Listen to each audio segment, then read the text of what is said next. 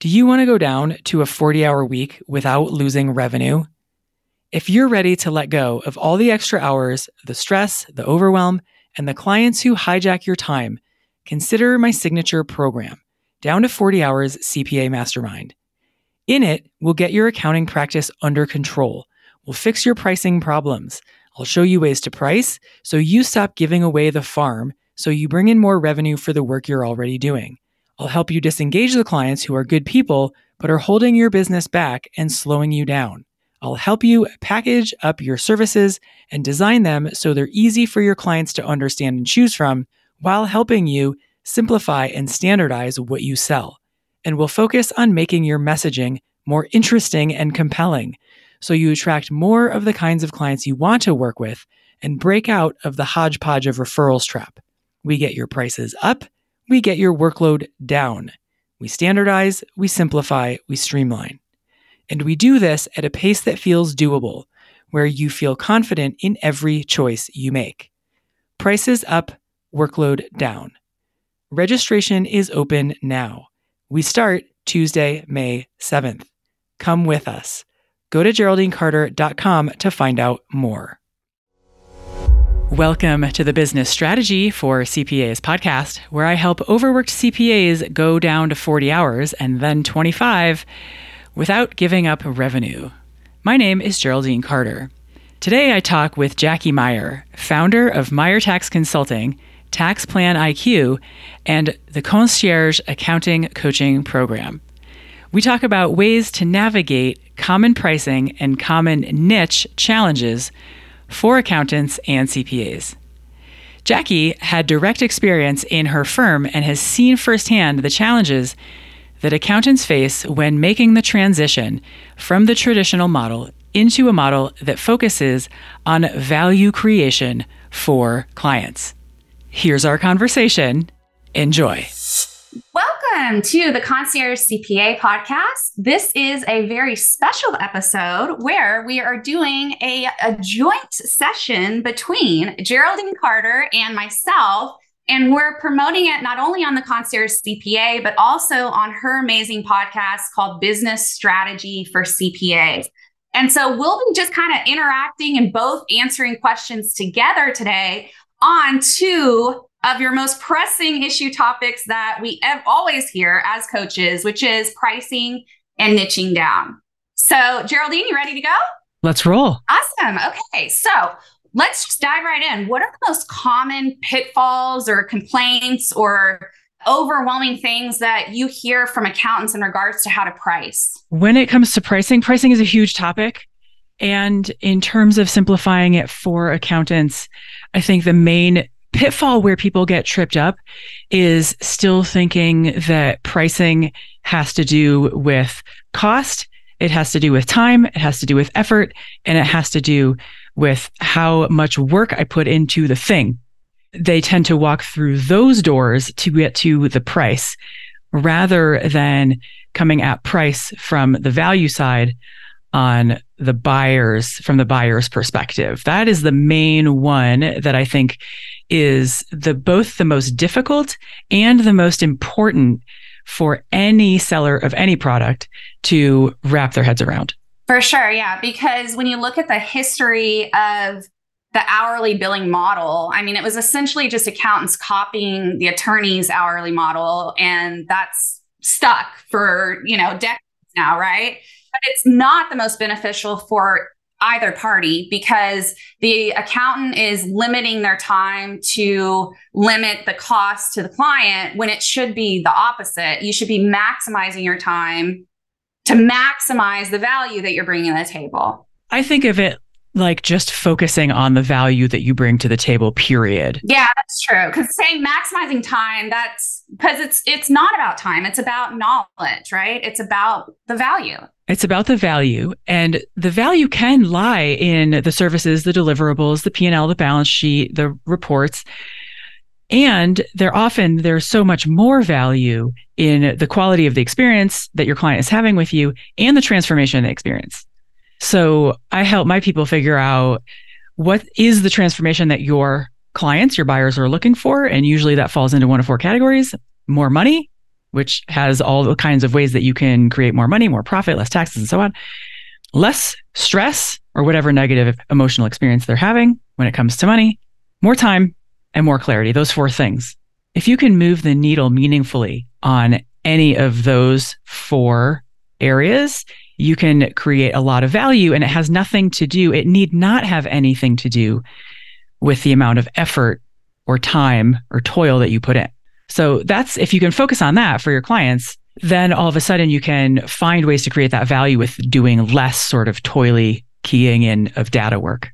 So let's take a step back here real fast and let's tell our listeners, if they're on my side of the podcast, a bit about your background and like, how did you become passionate about this topic?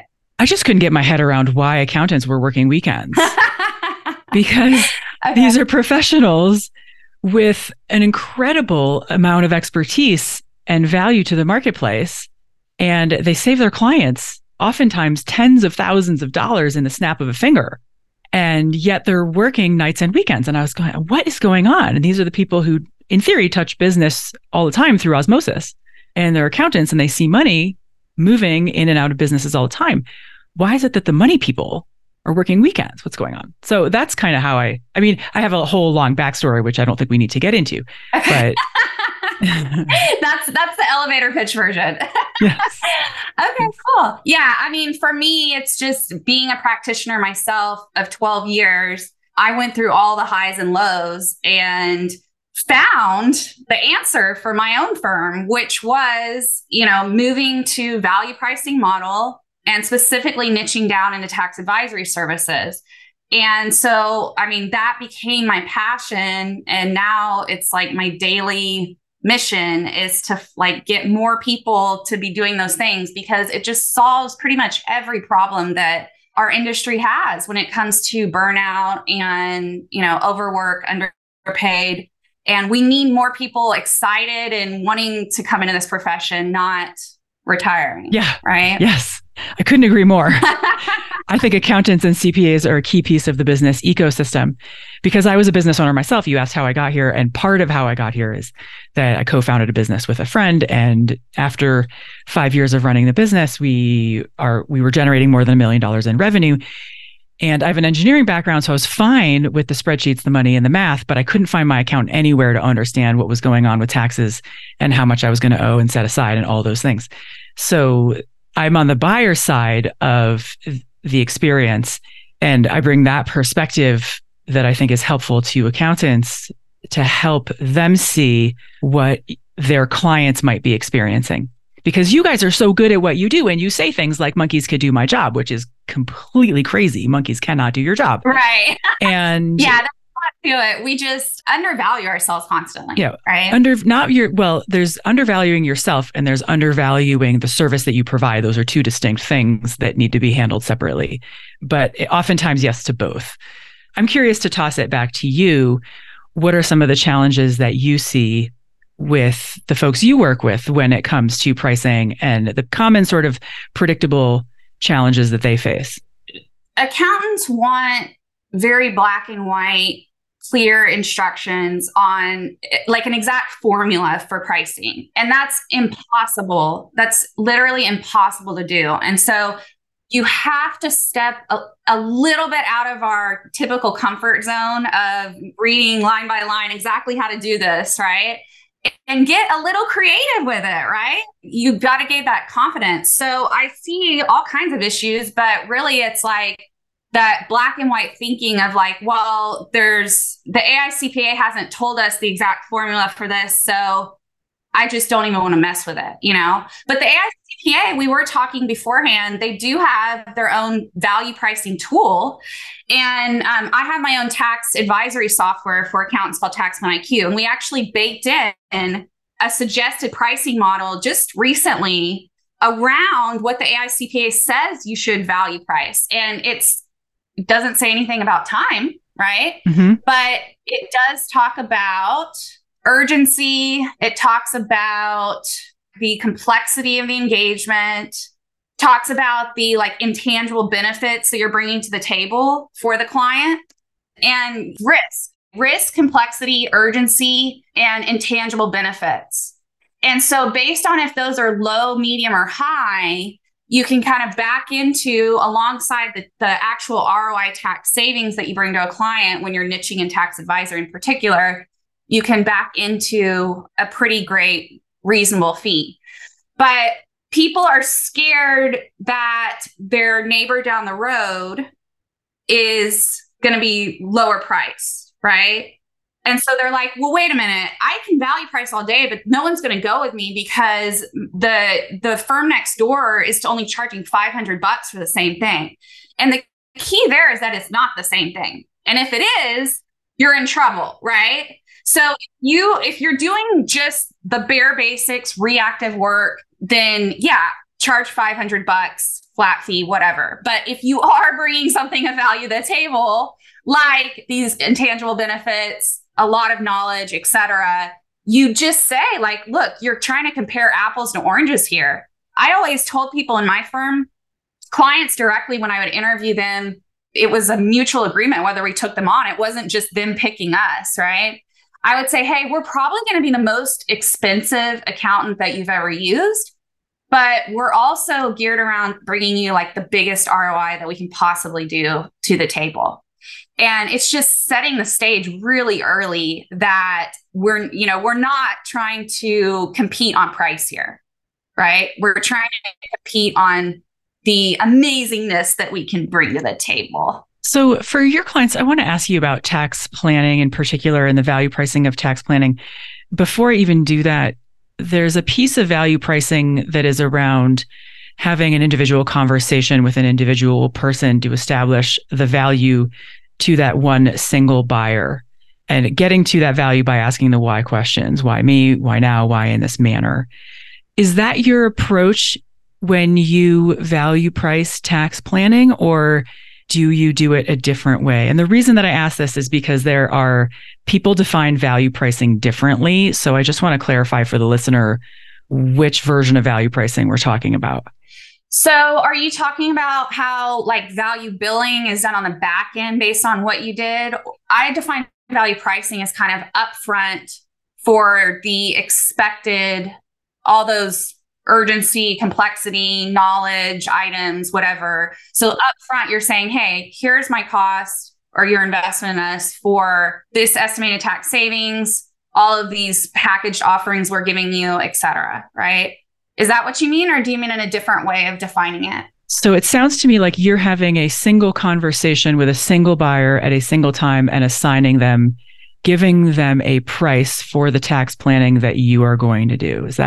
Do I have that right? Yes. Okay. So we hone in really specifically on the fact that most buyers, their pain point is that they don't feel like they're optimizing their tax savings, right? Mm-hmm. So, people are kind of coming into the discussion with us around the assumption that that is their biggest pain point. Mm-hmm. We state that we're completely paperless and virtual and like other stuff like that to kind of make sure that we're pre-qualifying, that we're all on the same page about how we like to communicate or how we like to work with clients, to make sure that that's what they're interested in as well. But yeah, we like dive straight into, hey, I've come up with this proposal of, I found 50,000 of tax savings.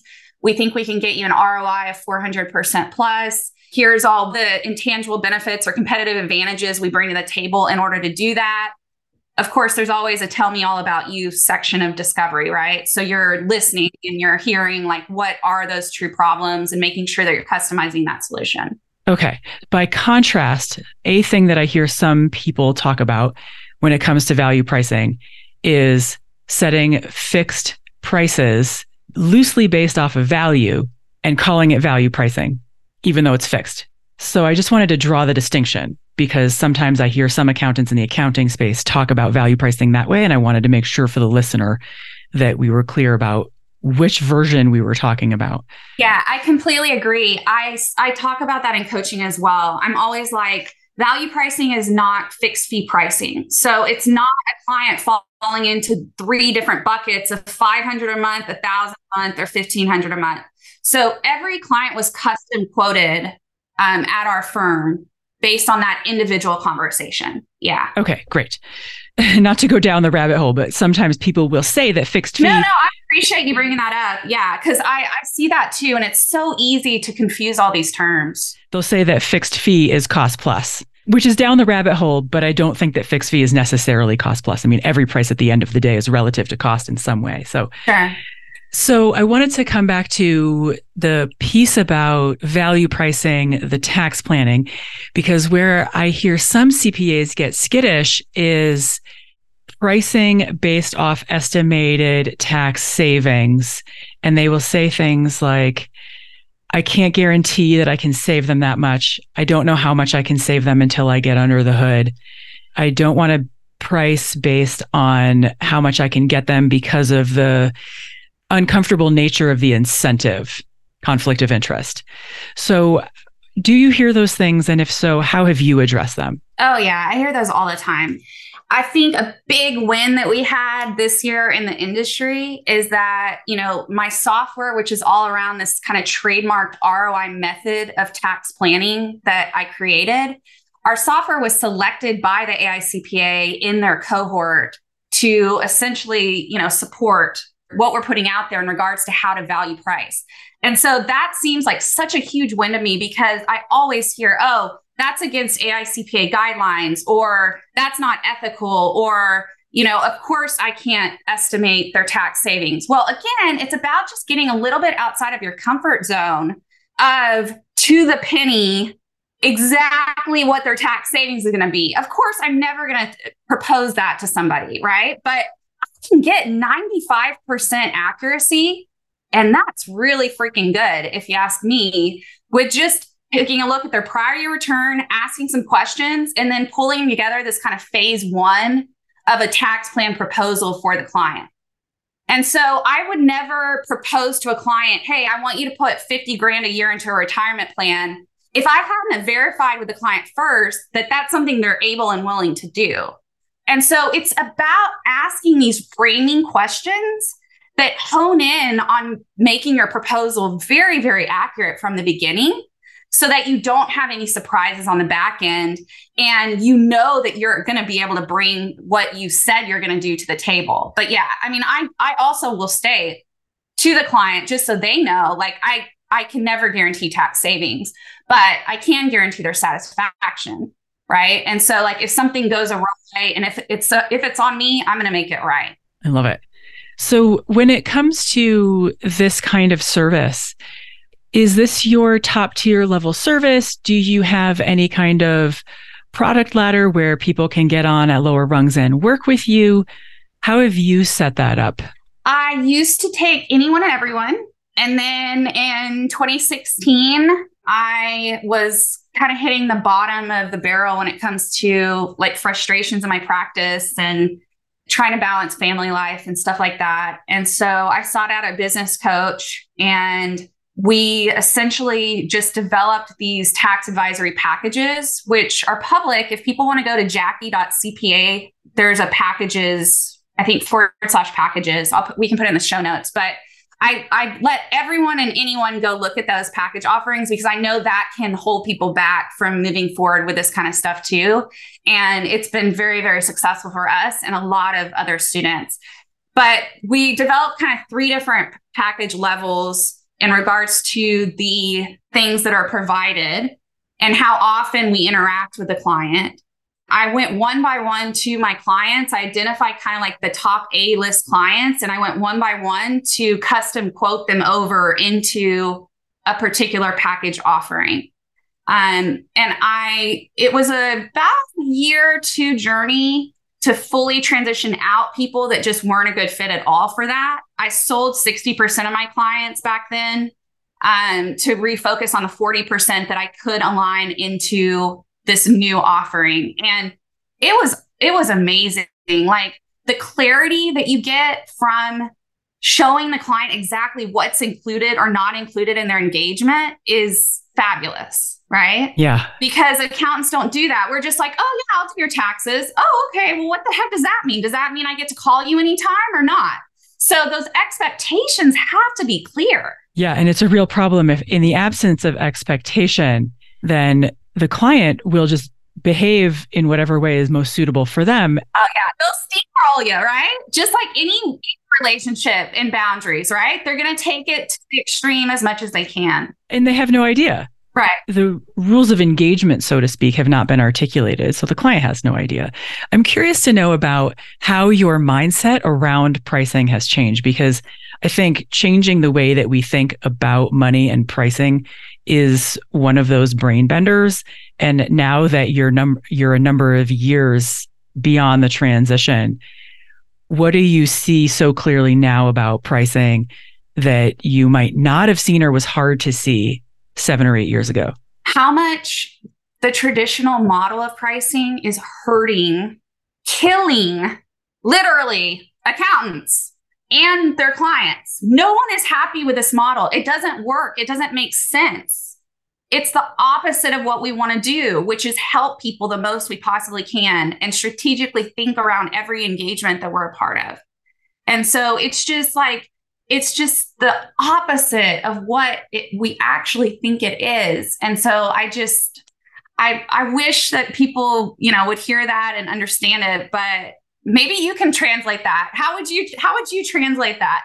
How to translate which piece of it? I mean, huge thing to unpack, but by and large, the hourly billing model, if I wanted to design a business to make myself work long hours, be entirely frustrated, do things in an inefficient way, and be underpriced and make a lot less money than I possibly could by a factor of 5, probably, I would bill hourly. That's how I would design it. Yeah. It's crazy, but it's also tragic because business owners are the backbone of the American economy, and they are suffering with a lack of clarity around their numbers. There's a lot they don't understand. There's a lot that's really important to know. It's not that they can't do math. It's that they have not been educated and explained to how money moves through their business and how to manage it well so that they can manage cash flow and not run out of cash, which is why they fail. But where are the accountants helping them figure this out? And the accountants are simply too busy because they've gotten buried under a snow pile of work because of hourly billing and generalism. Yeah. That's fair. Let's shift a little bit into niching down. What are your thoughts on the success of people that niche their practice around certain industries or other ways versus generalists? Similarly, you can run your practice any way you want, but if you want to have an easier to run practice, a practice that brings you more joy, it's more fulfilling, it has more impact for your clients, you make a bigger difference, you're more helpful, and you make more money, and you leave the office at 5, if not 3, having checked off all your items on your to-do list, niching facilitates that because it enables you to deepen your expertise. When you deepen your expertise, you provide more value. When you provide more value, you can increase your prices. When you increase your prices and your business is simpler, you have higher margins. When you have higher margins, you can let go of more clients. You don't have to serve as many. When you're serving fewer clients, you can simplify your business. When your clients are also inside your niche, it's a lot easier to optimize, to set up your workflow, systematize and optimize it, further increasing your margins. And then you just keep on plowing those gains back upstream and it becomes an upward spiral. So I watch my clients niche, I help them niche, and it is amazing what it does for their accounting practices. It helps them do all those things that I just mentioned. And the most important of those things is it gets them out of the chaos and the insanity, the hamster wheel, the helplessness, and the feeling of hopelessness that they are trapped. And it gets them on a path to running an accounting practice that they really enjoy, that's nicely profitable. Yeah. Now a lot of the times I don't know how to niche. I don't enjoy working at any of the clients that I work with. I don't have a particular passion. I don't know which client's the most profitable. How do I pick? How do I figure out where my passions lie with niching? How do you respond to that? This is for folks who are at the very early phases of niching and have clients who are kind of all over the map, a manufacturing and auto body shop, some e-commerce, some inventory, a couple of retail shops downtown, a chiropractor, some health coaches, right. And a photographer and their church. When you have clients who are just splotches like a Jackson Pollock painting, the thing that I say is the place to start is, what are 2 things of all of the things that you do? What are 2 things that if you never had to do them again, you would just never miss them? And usually people say inventory and manufacturing. Not always. Some people love manufacturing, but a lot of people are like, no more inventory, no more manufacturing. And a lot of people say professional services because the businesses are relatively straightforward. In the mid and high six and early seven figures, it's still a pretty straightforward business. And it's relatively easy to systematize on your side, on the accountant side. And there's a big delta. There's a lot of value that you can create for your buyer at those revenue ranges in ways that make it pencil and mutually assured profitability on both sides. So that's a really nice direction to go in. But when you're all over the map and you're like, how do I start? Where do I start?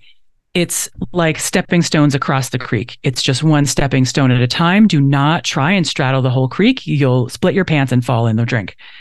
So just get rid of two things that you would never miss and focus on two things that you think you might enjoy, and just do that for 3 months and then reevaluate, because niching is a journey. Like even you said, 1 to 2 years time to kind of shed your client roster and sort of recycle it, reformat it. Niching is a journey that takes time, and it's a process of discovery that happens in listening to your clients and listening to your favorite clients that you most like to work with and hearing the problems that they talk about on repeat so that you can see the pattern. I love that. I have a similar, totally different way of saying it, but it's almost exactly the same thing. So it's either who do you love working with and why? And you can identify kind of your top 2 clients and then just replicate that, right? But for those that have no one they love working with, then I say back into what you don't want, right? So I don't want to work with people that have no knowledge of basic accounting concepts. Well, if that's the case, then you don't want startup businesses probably. So yeah, you can just kind of back into like what you don't want to work with. And yeah, inventory is tough. I get that for sure. Have you seen any clients go far enough along the niching journey that they start offering digital products and subscription courses based purely on the expertise inside their niche? Yeah, I know we're on air, which is kind of a accounting influencer roundtable together. And I remember us talking about this a little bit. You were kind of curious to find that new subscription pricing model. I'm seeing firms, one that comes to mind is a really simple example, but simple is great. So she liked working with graphic artists as her client base. And in that particular niche, S Corps tended to be a great, entity selection type, right? So she developed these training modules for that industry around why S Corps are good for you or not good for you, and an educational series around that. And then I've seen other people do like monthly town halls for their clients to put them on a subscription type service with different topics every month. So yeah, there's a lot of cool stuff that you can do. What about you? So I'm starting to see people put content behind a paywall in a variety of formats. The format is any kind of digital, right? It can be PDF documents. It can be a compilation of PDFs that you pile into an ebook. It can be a series of videos, short video trainings, 5 minutes, 10 minutes. The format is less important than the fact that simply it's behind the paywall. And so far, what I'm seeing is that it's included in the monthly service for monthly accounting clients. What I'm not seeing yet too much of is standalone, just consume my content, but not be a monthly accounting client. But I think that's coming. I think it's around the corner. Yeah. So I had one student that wrote a book to specifically address that market, right? So a potential client comes in, they're not ready yet for their level of services, but instead they can send them to that book to introduce them to the concepts of the industry. And then I've seen someone actually turn that into a course as well. So you've got like the subscription courses for not quite the right fit for us yet that helps the consumer self-educate. And then it keeps them in their kind of like top of mind awareness campaign with that firm for when maybe they are at the stage in their business or life that they need that level of services that firm's offering. I've seen that be very successful. I love it. Some great ideas here for listeners for inspiration and kind of how to set it up. Can we go back to more niching, common challenges with niches? Yeah. I was going to say, the problem with not niching is that it's perpetuating this idea that taxpayers come to us thinking we do it all and we're going to do it all for them, including cash flow analysis, tax prep, tax planning, financial analysis, et cetera. And so when you do niche, again, you're making it so crystal clear exactly where you fit into that puzzle piece of what you can bring to the table. Like when I'm saying I'm the tax strategist, I don't do cash flow projections, but I'm going to sure as heck go find another accountant that specializes in that and then have a strategic partnership to where they're getting the best of both worlds. And so I think that's another important reason to niche down is because you can't do it all. And, we're kind of misleading or we're reinforcing that negative idea that we can when we are out there as a generalist. Right. You perpetuate more generalism and increase the sort of surface area of expertise, things that you can do, which makes your business that much heavier to shoulder. Mm-hmm. Gotcha. How about one of the common protests that I hear is I'll get bored. Have you ever been bored in your niche, or have you ever had any clients get bored in their niches?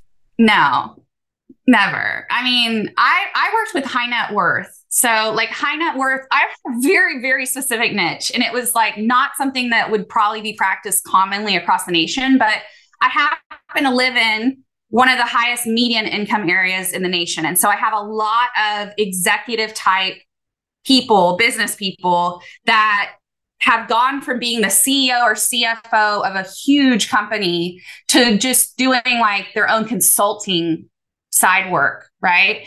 And so I would niche in that particular type little area and be like, oh, cool, I can maximize a family office for you. I can maximize your tax savings because they're in the highest tax bracket. But, the typical accountant down the road isn't thinking about that level of detail for this particular clientele.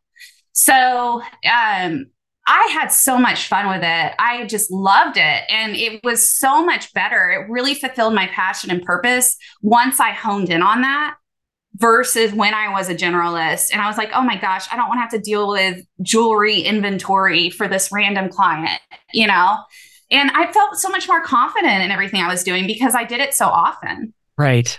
The confidence piece is key. I think one of the things that comes with niching that you maybe don't see coming is the sense of confidence and that you can walk into a conversation and know what you're talking about because you've had clients who have looked just like that client and not just one, but 50 or 100. And it's not that you're the pro and you know every last thing, but having seen the problems of a certain kind of business owner, a certain kind of person, and you know where the pitfalls are, where the potholes are, and you know what to ask, you know what to make sure is getting covered. There's a level of confidence that gets acquired through niching that I think is an unexpected and much appreciated benefit. What have your own clients who are in your program, what have they said about that?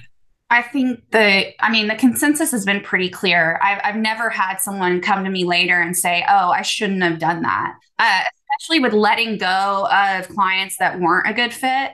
That's so hard for people to do. But once they do it, I've seen it take 6-8 years before someone does that. And then they're like, I wish I listened to you on day one, like 6 years ago. This was the best thing that ever happened to me. Yeah. And that's another crazy thing of our industry is I think we think kind of backwards around retaining clients. Like we think, oh, I'm hurting the client by letting them go. And it's the opposite. If at the end of the day, if you're not bringing your all to the table for this client, which is almost impossible to do under the traditional billing models, then let them go and let them find, a new relationship that's going to be better for them, right?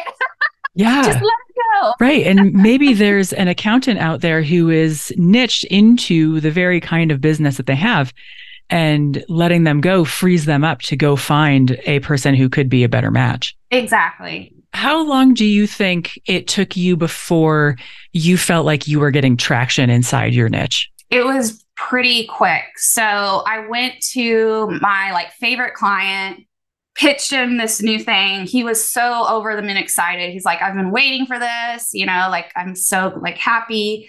And then I probably pitched five to seven more clients. And at that point, I was making 5 times as much per client than in the older model. The clients were thrilled with the results that we were able to get. And so I was immediately like, wow, this is it. I can let go of these other clients. I'm ready to say sayonara. But sometimes everyone has a different journey, right? And so sometimes it takes someone a little longer to realize that, or maybe they didn't have the 2 months that I had to pitch the 6 clients, right? I had to work double time to be pitching these custom packages, but also servicing the old clients. And so, there's a lot you have to balance there. Yeah, that's a common one that I hear at the beginning, especially the working double time piece. Because as you make the transition, you're building the new while you're dismantling the old, and you're kind of running back and forth between job sites in order to get it all done. But then once you've dismantled the old and it's out, it's gone, then you're fully focused on the new. And like you say, so much easier, especially for the revenue. How was it easy for you to find clients? Because high net worth, as it is something of a horizontal rather than a vertical, and in horizontal niches, it can be trickier to find clients. How was that for you? Did you only go fishing inside your existing client roster, or did you go more broadly than that? Interestingly enough, high net wealth will find you on Google Maps. So if you have an address in an affluent area and you note that you are amazing at this, or whatever their problem they're trying to solve, there's not enough accountants out there that are local or happen to do that specific problem set. And so people found me like that, and I was shocked. I thought it would have to be word of mouth or something, but I did get a lot of referrals too. So once those initial clients came in, I would just ask them for referrals in our annual strategy meeting. We'd have a consistent cadence for asking for referrals, and, go from there to be very specific about who we want to work with and why. And that it's just like them, right? We love you. You're so kind and respectful. You're so smart. I get smarter every time I talk to you as a client, and, they hopefully think the same of us. And that's what I want to replicate, anyone like that. And then you can also filter out PITAs that way too. Yeah, I love it. That's so helpful, I think, for people to hear that they were able to find you especially when you were clear on your website about who you work with and how you help them. For sure. Are there any final questions or parting thoughts we might want to leave our listeners with before we wrap up? Well, I always love to ask, selfishly and for the listeners, what is your favorite book or TEDx talk or something like that you're everyone should go and make sure that this is, read or listened to right after this presentation? My favorite one for accountants is a tie either between The Business of Expertise by David C. Baker or the book on boundaries by Cloud and Townsend. That's my favorites too. Love it. Yes. So Boundaries has been one of the most groundbreaking books for me in my personal life in regards to cutting familial ties that I needed to cut, that it finally gave me permission to. But in your business life, it gives you a lot of permissions that we just don't expect to have. They have the different versions too. They have the ones for leaders, they have the ones for marriage and things like that. And so there's a lot of different paths you can go. So I'm going to second that recommendation right there. You can do this. You can stop doing this thing that a lot of accountants do called chasing clients for documents. Yes, when exactly. You instill boundaries. Awesome. All right. Jackie, this was so fun. This was so great. Thank you so much for your time. And for listeners who want to find you, who want to find me, we'll link to everything in the show notes. But what is the best way for my listeners to find you? Yeah, so on any social media, I'm typically under Jackie Meyer CPA. And you've got jackie.cpa that you can go to and see everything that's happening for me. What about you? Best place is GeraldineCarter.com and the Business Strategy for CPAs podcast. Awesome. All right. Well, yeah, thank you for your time. This was a lot of fun. Hopefully we can do a follow-up, maybe turn this into a series. So send us a note if you liked it and we'll go from there. Have a great day. Thanks, Jackie. Thank you. Hi again. Would you rather spend your weekends outside playing or at your desk? In Down to 40 Hours CPA Mastermind, we put an end to overworking while maintaining revenue. Registration is open now, but it won't be for long. Go to GeraldineCarter.com now to enroll today.